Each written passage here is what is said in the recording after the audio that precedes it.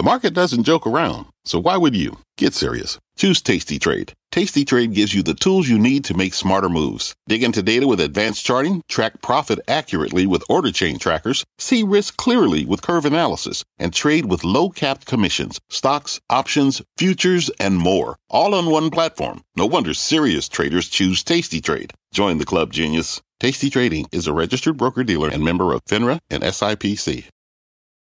It's Jim Cramer here. You're listening to the opening bell of CNBC's Squawk on the Street. Don't miss a minute of the action. The NYSE reopens for business today with some floor traders returning to their posts.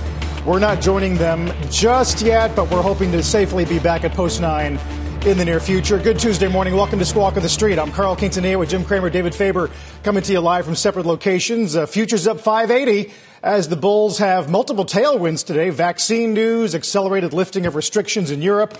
Oil, Jim, cracks 34.50. Second week in a row that's starting out in just the right way. Yes. Look, I think that there are people who just feel that this great shutdown is over. Obviously, it's worldwide. And that the spending will begin again. And I keep hearing that there are a surprising number of survivors, that it is not as bad as we thought, that with the exception of some mortgages and some credit card, the forbearance won't really reverberate through the system. Obviously, reverberate to the banks. And I know there's people who want to try to get the banks going. I say stick with what's working. I know it's boring. I know that people want to rotate. It's something that portfolio managers love to do. I don't like to rotate into any stocks that are going to have numbers cut. And that's really important. And I'm looking at David Faber, who looks, of course, fabulous. And I'm thinking about him because it's the credit markets we have to worry about, not the stocks. They look great. Well, what's your concern in the credit market specifically, Jim? Well, I mean, like Hertz goes. Yeah. Like Hertz. Yeah. It's not like Hertz is nothing. Hertz owns a lot of cars.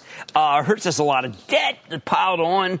And we can't say that, you know what, not to worry about Hertz. Macy's, $1.1 billion. Do we want to buy that $1.1 billion? I don't know. You're talking there about their decision to try to sell $1.1 billion of notes due in 2025. I mean, what is something like that going to be priced at is a key question. 7, 8, or 6? You think 6? I don't know. Look at the yield. Look at the yield in the common stock. But then we have Regeneron, which feels so much to me like when they, Carl, when they came in, when PNC came in and sold BlackRock. And if you got any, you crushed it. I am urging people on this deal to try to get as much Regeneron as possible. Regeneron's buying $5 billion of it. Sanofi needs the money. It's not Regeneron directed. Regeneron's got monoclonal antibody. Regeneron's got a great oncology franchise, the EYLEA franchise. That's the stock today, just like BlackRock was the stock when PNC needed the money. Yeah, our biggest public equity offering ever in healthcare. And you're right, Jim, Sanofi needs the money for cancer. And I guess you could, by extension, deduce that Regeneron feels pretty good about their prospects, whether it's EYLEA or vaccines. Totally. Therapeutics. And don't forget, they have this anti-cancer, it's rather amazing. If it weren't for the pandemic, we would be talking about their anti-cancer drug. This is a remarkable company. It's been inventive. There's another company that people are bidding up, Novavax. They've never come up with anything. Regeneron has come up with so many things. Buy Regeneron on the Sanofi giveaway. We should specifically explain to people. I mean, Sanofi has owned a good amount of this company for quite some time. They're going to, in fact, 23.2 million shares. They're going to sell 12.8 million shares in a public offering, a true secondary, actually.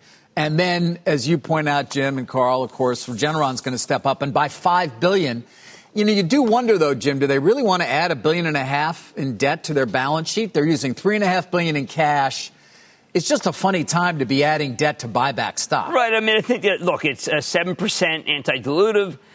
They generate a huge amount of cash. They are so bullish on their prospects that I really feel it's a level of confidence that you rarely see, especially when everyone's pulling down revolvers and everyone's trying to fight for cash.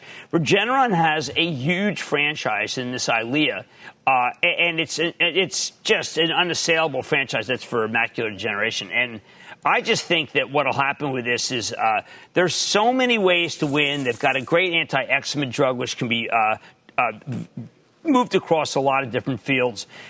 Is it as good as buying BlackRock? I mean, BlackRock, PNC just gave it away. Yeah. Sanofi doesn't have to give away because Sanofi's doing fine, but Sanofi needs money to do a lot of experimental stuff.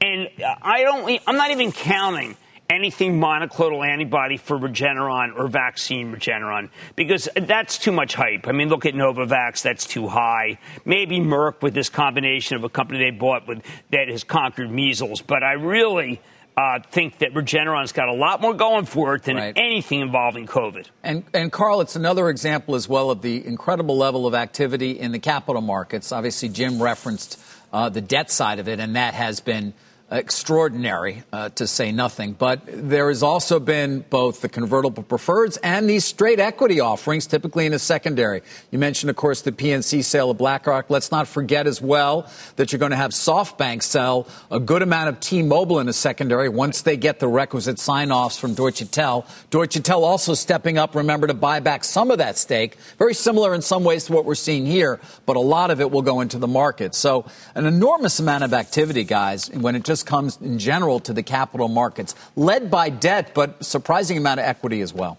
Right. I mean, it's just kind of a more exciting time, Carl, than you'd think. I mean, we're in a pandemic, and yet people are, companies are just doing these huge trades as if we're not in a pandemic.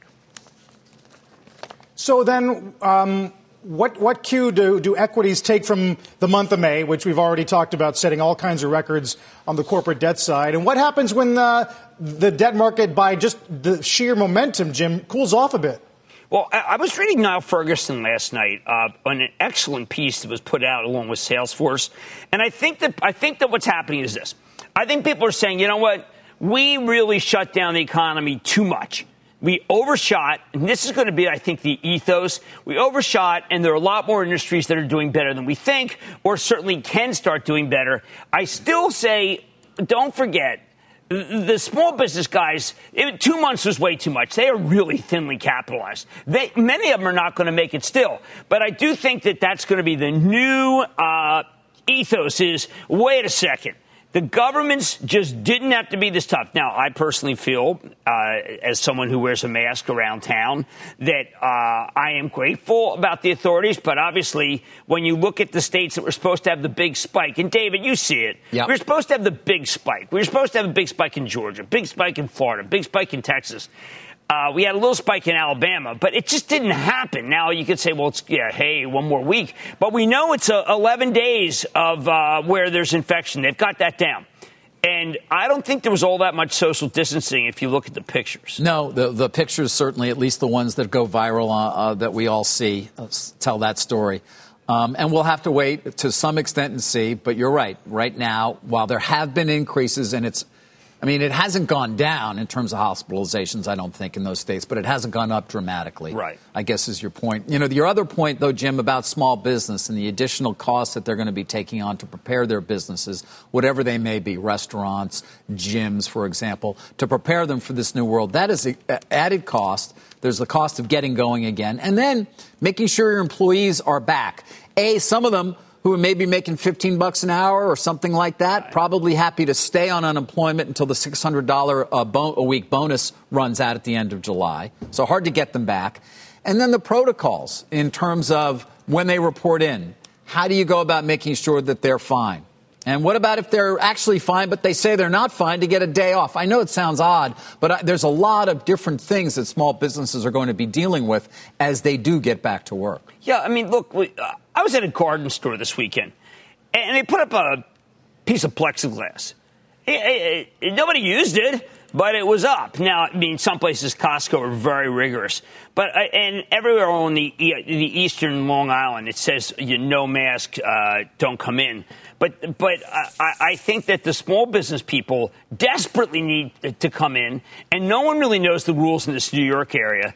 The expenses, as David said, are terrible.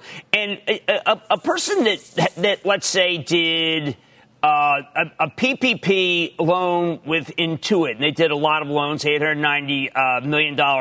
It's a $33,000 loan. And if it doesn't open soon, then it's just no good because, as David said, the competition from unemployment is so high that you have to see those benefits run. And right now we are just a mess with dollars that have been provided by the government, which makes it feel like that everything's a little better than you realize. And I don't know if it is. Yeah, that's sort of the point of the additional dollars, Jim, is to provide that cushion. But are we still in a period where we are, we keep hearing this, we'll check back in 2 weeks. You got good state data. The caseloads don't look too bad. Let's check back in 2 weeks. But Tom Lee of Fundstrat, who does a pretty good job of this, says of the 13 states that have been open for 3 weeks or more, at least partially, going back prior to May 1, their daily caseload is down 29%. I mean, we're not getting that expected verdict of pain because of the reopening. I think one of the things that we're finding, Carl, and Tom Lee does very good work, is that the scientists who had been initially saying it was just a bad flu season then went overboard the other way and said that it's a death sentence. And now, the many predictions that we had about this, and I think in the Northeast, by the way, many Schadenfreude predictions, like, yeah, you wait and see. Let me see what your state does. And then we find out that their state did okay, makes us feel like, well, did science let us down? They told us no masks on Feb 3rd. Now they tell us that masks are good, but it's too late. And the president doesn't wear a mask. Joe Biden wears a mask, and he gets made fun for wearing a mask. So even though many authorities now say, listen, if everyone had a mask, it would cut it down, it's almost too late. The genie's out of the bottle. The people in the really cool states are having a dynamite time. And the people in the Northeast states look like they're, creatures from another planet.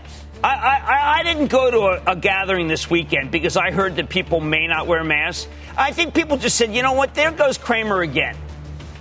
Loser. David, am I a loser? No. Definitely not. Why did you take so long to answer that? I was going to say, he got the right answer, though, guys. Yeah, I got that. That was commercial break. break. Is that what L? No, that's it. No. I don't know. I don't know what I'm doing. Because you know what? I'm a loser. As we mentioned at the top, the NYSE has a partial floor reopening today. We're going to talk to Stacey Cunningham, president of the NYSE, about how the exchange moves forward from here. And the governor of the state of New York, Cuomo, will ring the opening bell in just a few minutes. What's on the horizon for financial markets? At PGIM, it's a question that over 1,400 investment professionals relentlessly research in pursuit of your long-term goals. Specialized across asset classes, but united in collaboration, our teams provide global and local expertise. Our investments shape tomorrow, today. Pursue your tomorrow with PGIM, a leading global asset manager. We're going to get some data at the top of the hour, but first let's check in with our own Rick Santelli. Hey, Rick.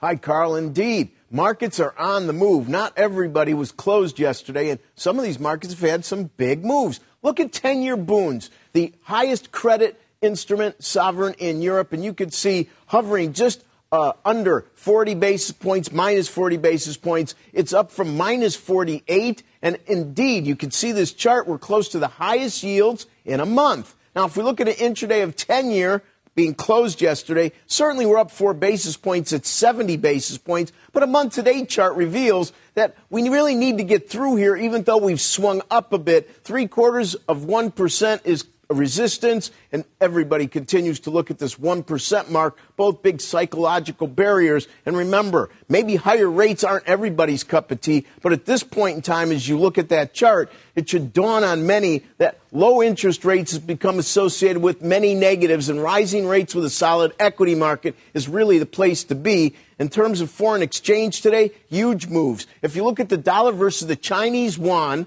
the dollar's now at the strongest, the Chinese currency at its weakest since September, as you see on that chart. And that goes a long way. It isn't only the Chinese currency that's on the move to the downside. Many currencies are pushing the dollar down this morning. One of those is the euro. Look at the euro versus the dollar. It doesn't seem quite have the power to push through that 110 level, but that chart starts on April 1st, and clearly most of the power seems to be in the euro. We see the pound also gaining ground on the dollar, as is the yen.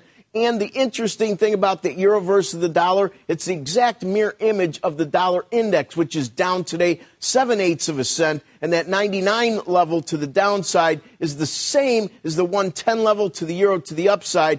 My guess is that one or both of those is going to pop through, sending the other for a trend move. And many believe that the dollar index's strength is slowly starting to give away as the global economy starts to do better. Carl, Jim, David, back to you. All right, Rick, we'll see in a little while for consumer confidence. Rick Santelli. When we come back after the break, the first NYSE opening bell with at least some floor brokers on the floor. We'll get you that in just a few moments. Don't go away. Every day, thousands of Comcast engineers and technologists put people at the heart of everything they create. Like Oluseyi, a Comcast engineer who grew up bonding with his dad over sports. This inspired him and his team to create AI Highlights technology that uses AI and machine learning to detect the major plays in a sporting event, so millions of fans have a way of catching up on their favorite sports. Learn more at ComcastCorporation.com. Let's get straight to the point. You want to grow your portfolio to fight rising costs of inflation or pay off your debt, or anything standing in the way of you and financial freedom, right? Yahoo Finance, our sponsor today, can help. For more than 25 years, Yahoo Finance has been helping great investors like you. Whether you're a seasoned investor or just looking for tips, Yahoo Finance makes it super easy by putting all the tools and data you need in one spot. Yahoo Finance takes a holistic look at the financial news cycle, including breaking news, original editorial perspectives, analyst ratings, independent research, customizable charts, and more. You can securely link your brokerage accounts for a unified view of your wealth, including 401k and other investments. That's how Yahoo Finance gives you insights and helps you take a look at your wealth in its entirety. That big picture perspective is what great investors need. For comprehensive financial news and analysis, visit the brand behind every great investor, yahoofinance.com, the #1 financial destination, yahoofinance.com. That's yahoofinance.com. All right, let's get to a mad dash this morning, and I can just send it, I don't know, what is this, about 40 feet, 50 feet across to you? Something like that. Social distance of extreme. Yes, it's extreme. Yeah, every time, though, I want to just toss a football with you. I want to do a spitball at you. All right. Okay. You and I both follow MoffettNathanson pretty closely. Yeah. Research firm, of course, formed a number of years ago at this point. They do a lot of work, Jim, on advertising, on media industry, and Google and Facebook are both prominently mentioned in a report, and you want to focus on them in the Mad Dash. Yeah, I mean, a lot of people know that advertising is going down because we're in a recession, but they're still spending on advertising. And what Craig Moffett sees is an evolution now, I guess it's actually now almost a revolution, into Google and Facebook. Now, he might say that's too much of a distillation and too simplistic. But when I read the piece, I said, this is one of the reasons why, even though there's tons of people who want to rotate, they might want to rotate into other forms of media. In the end, Google and Facebook are winners, particularly for small business. It's a place for them to go. So I just mentioned as a metaphor for those who want so badly to rotate into an Eaton, say, which was downgraded, or into something aerospace as you see those stocks fly. Remember, they are not getting a lot of business, and you are presuming business. I know people want to buy the cruise ships. I know they want to buy the airlines. That's very exciting off the bottom. But remember, airlines owe the government a lot of money, and cruise ships are about bookings. And you're not allowed to go. You're buying a company that's not allowed to be in business right now. So I would rather be in a Facebook. I would rather be in an Alphabet, which right now are very open for business. Now, we had wondered back in, let's call it late March, whether given the decline amongst small and medium-sized businesses or the need to conserve capital would result in less spending on advertising overall and hurt Google and Facebook. At the same time, we also know big companies are cutting CapEx. Certainly, there's been a parade of them, Jim, that are not. And the first thing that can often go is marketing and advertising.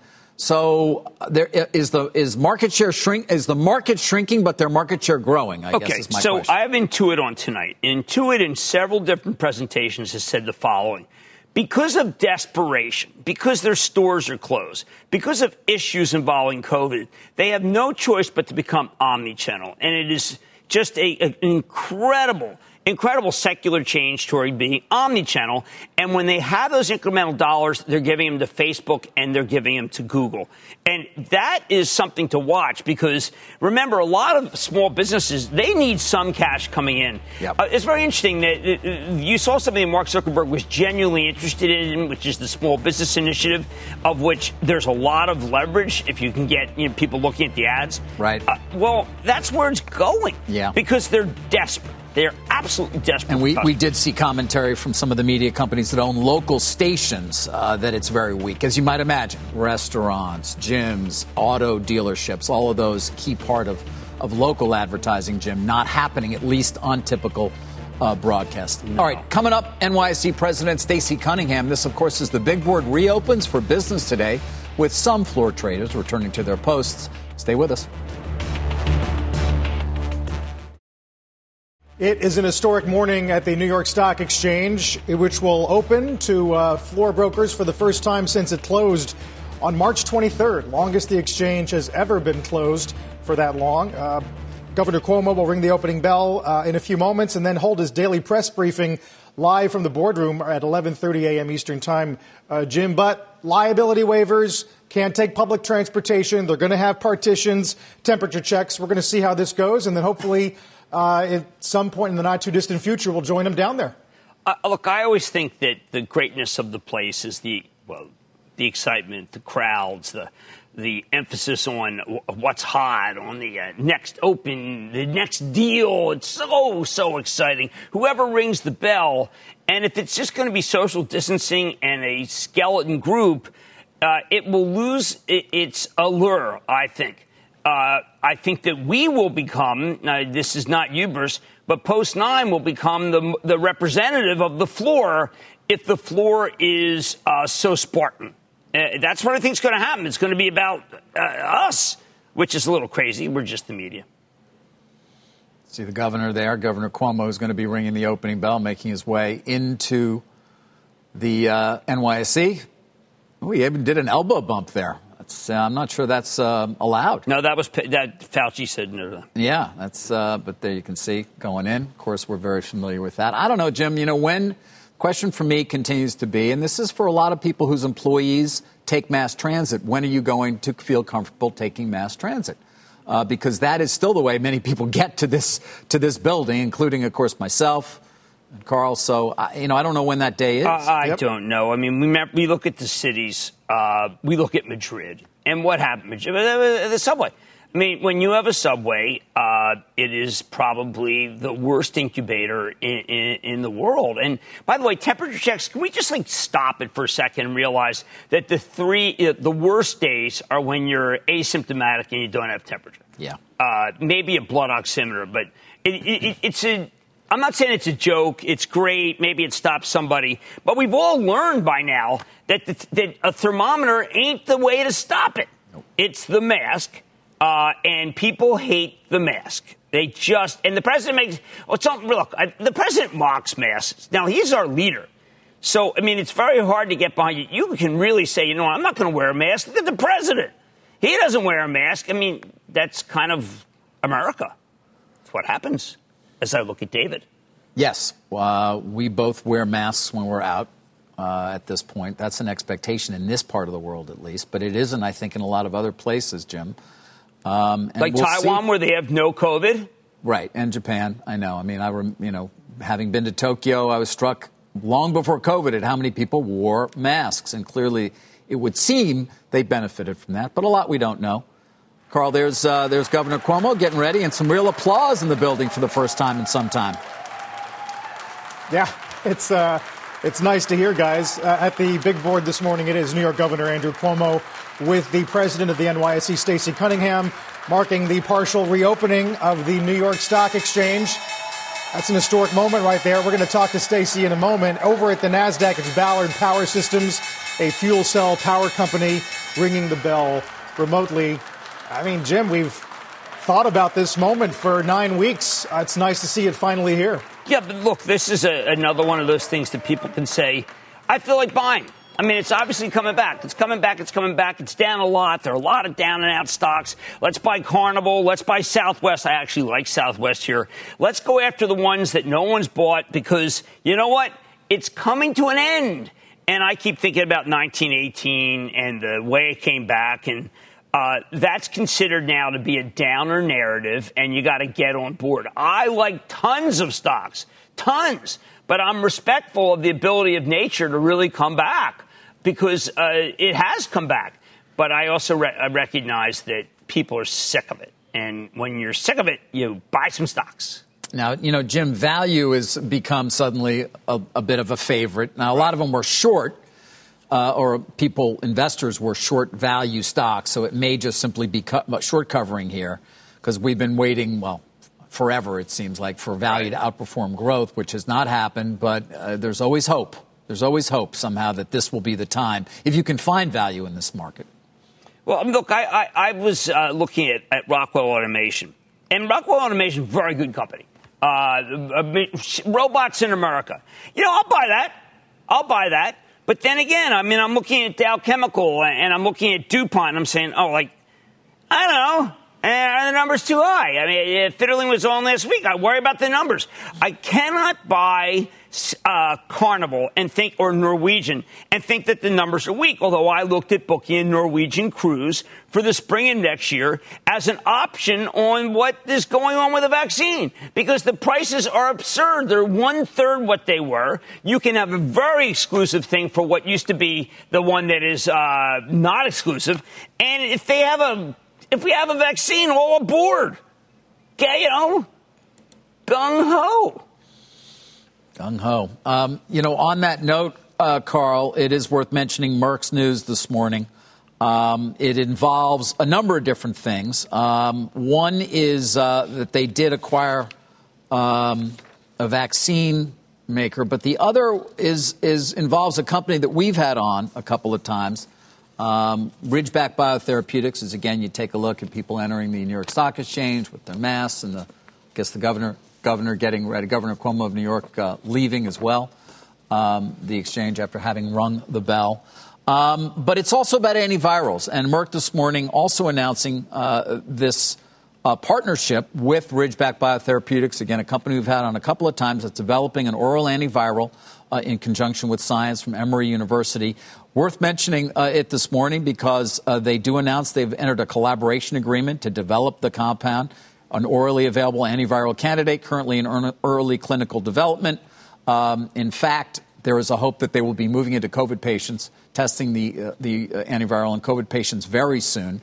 They've already done the dosing part of it in the trial so far and have been successful at high doses in terms of safety. And it quotes here from Roger Perlmutter, very well known, Jim, as you know, a guy who was at Amgen and is back at Merck, president of Merck Research Laboratories, talking about it positively in terms of saying phase 1 studies have demonstrated the compound's well tolerated, and since preclinical studies demonstrate it has potent antiviral properties against multiple coronavirus strains, including SARS-CoV-2, we're eager to advance to the next phase of clinical studies. They're getting exclusive worldwide rights to develop and commercialize it. They'll be in charge of all manufacturing as well from here and clinical development also. It really is incredible that there are people who want to be in these trials. I asked my doctor, I said, listen, I'd like to be in the Moderna trial. There's a couple of New York hospitals, the Moderna trial. And he looked at me like I had 3 heads. Like, why would you want to be in that trial? I said, well, I don't know. I'm at risk. I'd like to just give it a shot, so to speak. And he said, the people who are doing this are just really brave souls because there is absolutely nothing proven in the science that would make it so that you would want to do this. So, I don't know. I salute the people who are in there doing it. But holy cow, you're being injected with something. You're healthy, and you're being injected with something that could be horrible. And yet there's tons of people that want to be in these tests. Tons. There are. Listen, the what has made people hopeful as well when it comes to a vaccine, Jim, is, remember the animal data for SARS-1 vaccine was bad. It made animals sicker and worse. But the animal data for SARS-2, for COVID-19, has been good. And so that is a good thing. By the way, Merck itself has a coronavirus vaccine for animals already. And so there is that question. There's also some, people who believe that given you can be asymptomatic, there's a possibility that you would not need the most powerful immune response from a vaccine to actually give you immunity, because so many people are asymptomatic as well. But antivirals are another important part of this, remember, particularly as it deals with people's willingness to go back out and engage in full economic activity and engage in the world. If you have an antiviral that can be taken early on, that would be very powerful. That's what Merck is now partnering with Ridgeback on. That's what many are working on. There are many out there. Yeah. I did speak, remember, to Wayne Holman. I mentioned him from Ridgeback a number of weeks back, actually almost a couple of months back, when they were first moving into trials. Here's what he had to say about his hopes at that point. Our vision for any product, but we think 2801 is perhaps the best product that's ready to be tested in humans. That has the highest probability of achieving this sort of profile. Could be a pill that you take twice a day for 3 to 5 days as soon as you get symptoms.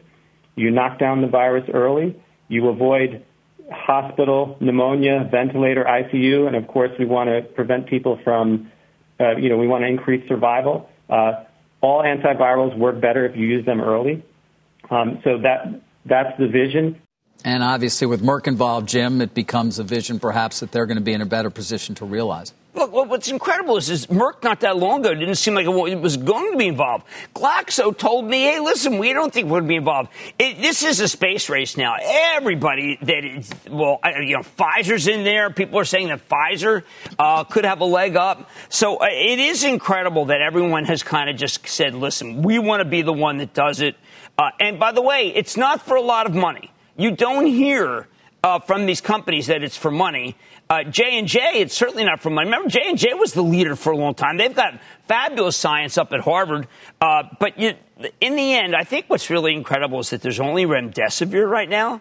They knocked off the hydrochloroquine. You love that, David. Yeah. I know you were just guzzling that. Oh, yeah, you know me. I was just giving them out to everybody. Right. Here you go. Right, just prescriptions that you win. Dr. David Faber. Yeah, just here, sure. But, the president gave that, I think, was part of the Mnuchin plan. But that's a joke. But I do think that one of the things that's incredible is how poorly everybody's done so far. Novavax is in there. Novavax has never even had a drug approved, a vaccine approved.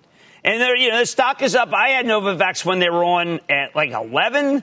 And by the end of the interview, they were like at 22. And I mean, people are playing this one. And if you say something bad about Novavax, you are torched. Because Novavax, the one. I mean, everyone has these different ones they bet on. It's very Kentucky Derby-like, very odd, because it's people's lives. But it does feel that that people just think it's all game on. Oh, look at that. I had him 40 points ago. $52 stock right now. Yeah. Up 14%, Carl. Your point, though, Jim, your Derby analogy is a good one. I mean, Moderna's down 6% this morning. It's almost as if people believe it's going to be one or the other. And Gottlieb's point this morning is that that's likely to be not the case, that there might end up being a palette of opportunities on vaccines. Some might go to higher risk patients, some to the elderly versus kids. So it's interesting the way people are parsing this. By the way, Ken Frazier is going to be on Closing Bell later on this afternoon. And then Novavax, we're going to have to wait until July until we get those results. Well, if you want to have some science, Jensen Huang, NVIDIA, on Friday, he goes over what you need and what's different this time. I mean, all of the naysayers and the short sellers that I talked about vaccines talk about 4 years. But a lot of what was going on in a delay during this long period when people were doing vaccines had to do with the science and had to do with being able to come up with the permutations. And NVIDIA's chips, Amazon Web Services, these are things that make it so that we're going to have it ahead of time. And I think that's terrific because it's one of these shots on goal is going to win. Now, is it going to be the end of 2020 like the president says? It's hard to find drug companies that are willing to give themselves that. Moderna is. But if you read Stat, which has become my new go-to, you'll see that there are serious reactions to Stat. It's good. Serious reaction by one guy. Moves the market, yeah. Right. And we don't want any reactions. But the people are moving so quickly. Jensen Huang, NVIDIA, not of this world. Just not, I don't know. I mean, alien. Then you're saying he's an alien. Well, I think when you talked with Einstein, I think that you got that feeling that maybe you were not as smart. Mm-hmm. That's how I feel when I speak to Jensen. Even though he gave my dog NVIDIA a pass to go in to headquarters, I would hope so. Yeah, well, namesake. I would think so. Yeah. And not even a need for a mask or anything else. No, NVIDIA's ready to roll. NVIDIA only up, though, a very little, obviously a huge run already, and the stock up 149% over the last 12 months. But to the point I made earlier, guys, I mean, value, you're seeing names, again, value in the eyes of the beholder, but GE's up 6%. The banks, Jim, are seeing a significant move this morning as well, whereas some of the higher growth names that we've become accustomed to that have performed so well already this year, yes, perform well, period. The likes of Apple up over 9%, right, and Alphabet up 7%, Facebook up 16%, Amazon 32%. Those are not showing quite as big a moves as well. Well, look, there's so much catch-up to do. If you look at the real estate investment trusts, I mean, these have been so horrendous. I mean, I think what people are doing is saying, okay, what's been horrendous, all right? Let's just go and say, well, Norwegian Cruise has been horrendous. Well, United, how about fashion, PVH? That's been horrendous. So, I mean, the horrendous trade is on. Game on for horrendous. But then day two, these analysts come out and say, I actually want to downgrade the horrendous. And so be aware of the downgrade horrendous. That's tomorrow's business. Sort of brings to mind, Jim, the levels we hit today. S&P 3,000, first time since March 5th. Some discussion here about how long it needs to live above that level of the 200-day to be legit. I mean, Miller Tabak's out this morning suggesting that it's the next 100-point move in the S&P over the next couple of weeks, let's say, that really matters. What do you think? Well, look, I got, because of your work, Carl, I went to Carolyn Barodin, who's my best Fibonacci person, and there is an up and away trade. And just be aware of that, just from the axis and where it could, they figure out the time in the axis. And yeah, I mean, we're in liftoff zone. And I think the liftoff is coming from people who are saying, I can buy Gap. I mean, these guys are falling into the Gap. I mean, what are they buying Gap for? Well, they're buying Gap because it's very low. But how about sales? How about earnings? Well, no, you don't understand. What we're buying is something that's low because the economy's opening, and as soon as it's open, people are going to go to the Gap. Well, the latter part is not really true because they're in the mall, and the mall is not that intriguing. I do like the oil trade because at 35, a lot of oil's come alive, and there's been a big shutdown in the Permian, and you're going to see prices go up a little higher even, and that's a welcome trade for EOG and for Pioneer. And then the ubiquitous Chevron, which I think goes to 100 because Mike Worth's got the best balance sheet. Mike Worth. Yes. Yeah, 34.50. That's Mike's. We got to 34.81 this morning. That's Mike's level. Interesting month in oil. Yeah. Jim, let's get down to the floor of the NYSE with President Stacey Cunningham and our own Bob Pisani this morning. Hi, Bob. Hello, Carl. And Stacey, good to see you. Congratulations on being back. All of us look forward to joining you as soon as possible. You don't get any better than having the governor ring the opening bell with you. How do you feel about reopening the floor today? No, it feels great, Bob. It's great to can't wait to have you back here in person, but it's a great start. And it was an honor to have the governor with us this morning as well. His leadership's been tremendous throughout this process. Now, tell us a little bit about the timetable for reopening. We all know only a small portion of the floor brokers are back, only about 25%, maybe 80 of them right now. The designated market makers that make the markets aren't back yet. Some of the other major, bigger floor brokers are not back yet. Can you give us some idea? Is there a timetable for bringing everybody else back? Now, just like we didn't have a timetable when we shut down March 23rd and it was not clear, it was going to be based on the conditions and the protections in place, it's the same right now. We started small with about 25% of the trading floor, as you mentioned, heavily skewed toward the businesses that are most impacted, the small to mid-sized firms, and we'll see how this plays out over the next few weeks. Reopening certainly is not going back to normal. That's not the point. Yeah. There's been some very complicated legal and medical issues involved in the reopening, and I guess all companies are going to face this. The NYSE not alone on this. We've had a lot of questions about this indemnification agreement that you're requiring people to sign, promising to indemnify the NYSE against any lawsuits. There's been some reports that some firms are balking at signing them. Can you explain to us why an indemnification agreement was required? Yeah, Bob, I think the most important part about that waiver is acknowledging that they're going to commit to following our protections. Keeping in mind that the traders on the floor are not employees of the New York Stock Exchange. So we don't have the ability to tell them they can't come in unless they agree to follow the terms of this agreement, which is why it was so important. That agreement is really focused on wearing your masks, keeping social distancing, and committing to take those steps to protect each other, to protect the others on the floor, because it's not just about protecting yourself and your own comfort level. It's about protecting those around you. Some of the big firms have chosen not to come back just yet, which is fine. No one is compelled to come back, not our employees, not anybody on the trading floor. What we're doing is opening up and saying they have the ability to come back if we can start to take things slowly. And so that's a decision made differently by each firm and each individual. Stacey, walk us through the expected procedure when we get a positive case. You said in your journal piece that we're not going to eliminate risk completely. So if we get a positive case from the floor, does it close again, or is full closure again kind of off the table? No, when we paused for the past 2 months, we took the opportunity to learn a lot about this virus. And what we've learned is how to protect ourselves. So it's not designed to prevent an individual case. Somebody may be exposed outside of this building, show up here, and we find out that they tested positive. The protections that we put in place have been designed to prevent from an outbreak, so that that likelihood of infection passing around the floor is greatly diminished by the protections we have, like PPE, like social distancing. We've been taking the advice of public health experts and government authorities and state and local executives so that we can make sure that we're protecting the community as best. We've been working with Scott Gottlieb, the former FDA commissioner, who I know you know well, and he's been giving us some advice on this too. And that we're all designed to prevent an outbreak. So Stacey, let's think about this.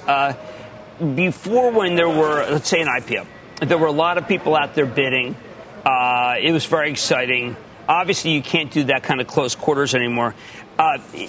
Did you find that things moved and were as smooth without people as with people? What we saw was trading continued to function smoothly, but not quite as good as it did when there were people involved. So stocks trade with a little bit more volatility, a little bit less volume and liquidity, especially at the end of the trading day around the closing auction, where about a third of the volume in the closing auction comes from the brokers on the trading floor.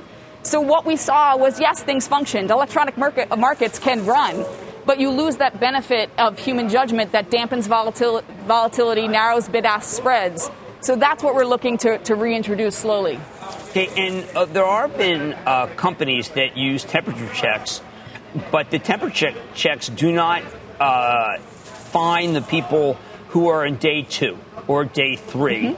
Mm-hmm. What do we do with the people who are those days and can't really be found out through temperature checks? It's all about layers of protection, Jim. So if you take a number of measures and put them all together, you reduce the overall risk. So temperature checks is just one of those layer of protections. PPE is another one, social distancing. All of those combined together reduces the likelihood of an outbreak. Stacey, let me just follow up on that question. I mentioned there was complicated legal and medical issues. You addressed the legal issue. I just want to follow up on Jim's question because I get this asked all the time. Why aren't you requiring a coronavirus test? The temperature test, as Jim noted, doesn't test asymptomatic people. There were people infected on the floor before, even with a temperature test. So I guess, is there a problem with actually doing a coronavirus test? We know that's not 100% accurate, but it's better than a temperature test. Was it not feasible? Can you just explain your thinking on that? It's another layer, and what we're seeing is combining all those things. So testing is part of being able, if somebody doesn't pass that medical screening, questionnaire and temperature check, they can't come in without a negative test result, or they can choose to self-quarantine for 14 days before they were to come back. So testing is another layer of protection. But we're not requiring every single person to get tested before they can come in. Was a coronavirus test not feasible? We couldn't do it at the door? Was it technically feasible? I'm just curious about why there wasn't a decision made to do that, given we do have them. They do exist right now. Yeah, we're not requiring anybody to get tested. We're not asking them to take that measure. We're protecting the people who come into the building by making sure that there are not symptoms, there are not indicators of a higher level of risk, and testing is a component of that system, but it's not a blanket test that's being applied to everybody. But as we've seen over the past 2 months, new information comes out all the time. There are new tests, there are new protective measures. We're constantly going to be evolving what we have and what our process and procedures are. And importantly, that might look like an expansion or a retraction over time. So we're ready to be flexible based on the information we have at hand. Carl? Okay. I think the important thing, Stacey, is, of course, getting the whole stock exchange open and the country moving again. I'm wondering if other companies are going to face the same kind of dilemmas that you're facing right now. That is, the legal requirements at the door, temperature tests going in. Is this the sort of new normal for anybody going to visit any office in the United States, whether I go see the New York Stock Exchange or J.P. Morgan, or I go to a real estate closing in my building in downtown Cleveland? Is this the new norm for people going to buildings in the United States? Well, yeah, we have over 2,200 listed companies. I talked to many of the CEOs over the past 2 months, and they're all asking those questions about what are the right protections and measures for their businesses. And each business has its own unique set of circumstances. So I do think you're going to see a number of companies change course as to how they protect their employees and their workforces and what that level of time is before they start to bring back. I can't say this enough. Reopening is not a return to normal. It's not for us, and it shouldn't be for us around America. If people are starting to reopen things, they still need to take the information we've learned over the past 2 months to protect ourselves. Otherwise, all these sacrifices people have made will be for naught. We need to make sure we continue to be smart, we continue to be safe and cautious, and businesses around the U.S. are going to take that into consideration as they think about how they want to reopen. Final question. Does the fact that the floor brokers haven't been there dramatically impact the business model for the New York Stock Exchange? Can you show, for example, your revenues are lower or pricing isn't quite as good when they're not there? Is there any direct impact on the NYSE's business model? We know you made it clear the floor is an important component of that, but can you show any real harm with them not being there for the last 2 months? I mean, we certainly see a lot of the business around the closing auction comes from the trading floor. We saw that over the past couple of months. We can do much of our business electronically, and we continue to do that. It worked really smoothly throughout these past 2 months, both in the equity space and the option space. We saw a downtick initially. We started to see that come back pretty quickly as people got accustomed to the new norms. Really, what we see is the impact on prices is not quite as good as it was when people were involved. We published some data on that. There have been some other third-party studies that also looked at the deterioration in prices without the value of human judgment. So those are things where we want to get back to that full level of service because we know that trading operated just fine for the past 2 months, but it can be better. We do better. The reason why we have this model is because our stocks trade better, and we want to get back to that full service level.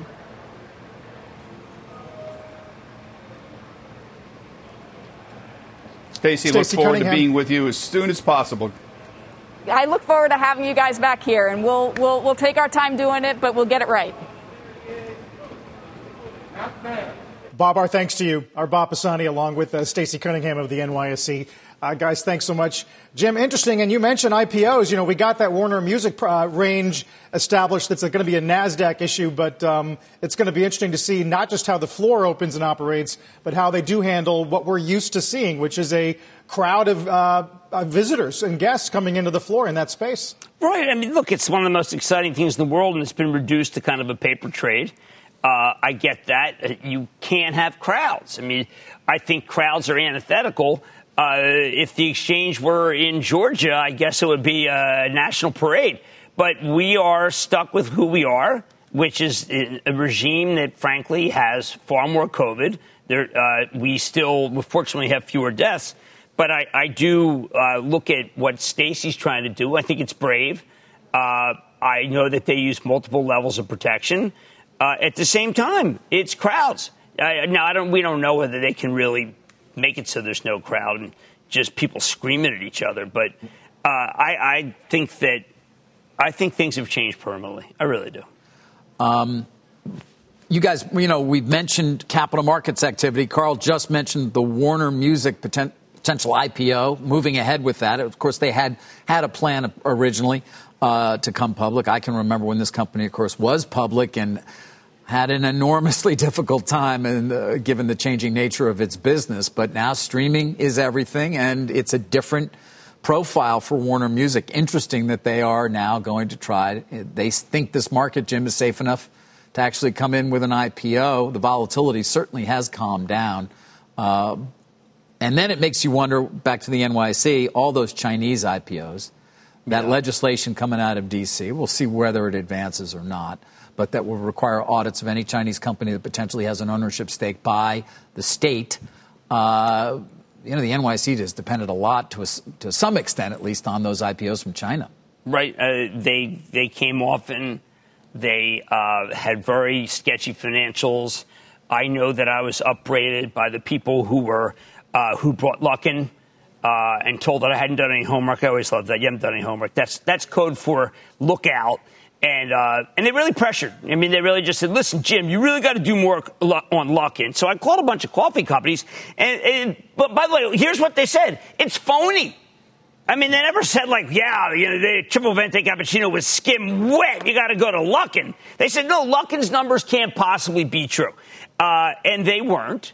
And maybe it's goodbye to these companies if they don't have a domestic number of American numbers. Although Alibaba had great numbers and people decided we want to sell that. I think what's incredible is we were told a couple of things. We were told there would be a lot of money pulled out of the market. There were $4 trillion. We were told that the buybacks are going to cease. They have ceased. And yet there's still capital out there.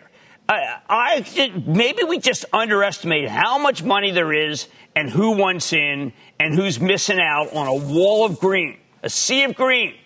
Well, it does get back to the Fed, too, where interest rates are. The Fed support, of course, not for the stock market, but for the bond markets and what that has meant overall in terms of confidence and the ability of companies to access capital in the way that they have, and really in numbers that we've never seen. If we continue anything like that pace, we'll break all records for investment grade issuance this year. But, I mean, that's what you also hear, Jim, is just it's the Fed.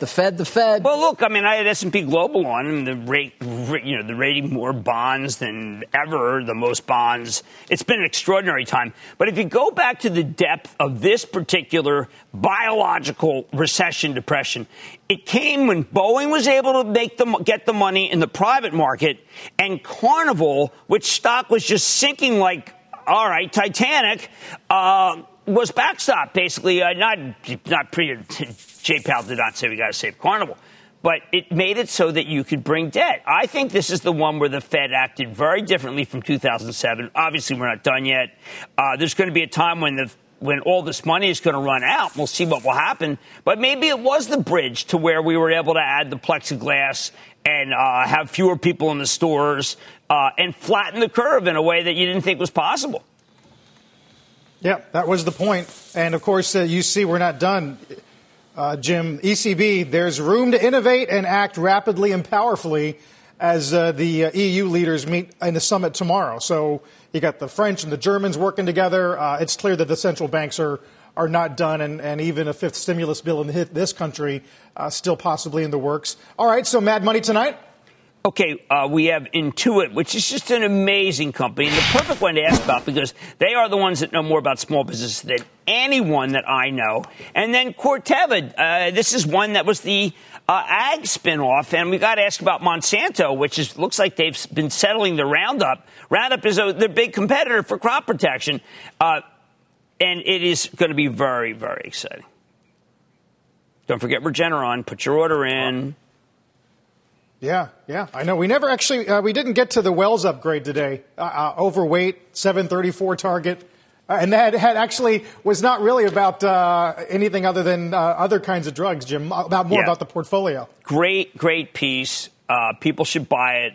Look at what happened with BlackRock when it was dumped. Now, obviously, PNC was much tougher, but not tougher. They needed the money. Obviously, they would say no, but I'm just looking and doing my own work. But Regeneron is spying. Remember, $5 billion themselves. This is Len Schleifer, my first guest on Mad Money. The stock was at $5. How did that do? It did very well. It Hi, did David. very well. Yes, it David, did. this is just different. Yes. I miss you. I'm getting a haircut, miss everybody. All right. So don't worry about it. I'm getting a haircut. That's all people care about. Yeah. Everything else we've said is secondary to David's hair. It is. So enjoy it now. You've been listening to the opening bell on CNBC's Squawk on the Street. This podcast is supported by FedEx. Dear small and medium businesses, no one wants happy customers more than you do. That's why FedEx offers you picture proof of delivery, packageless and paperless returns, as well as weekend home delivery to 98% of the U.S. on Saturday and 50% on Sunday. See the FedEx service guide for delivery information. FedEx Ground service is also faster to more locations than UPS Ground. See what FedEx can do for your business. Absolutely, positively FedEx.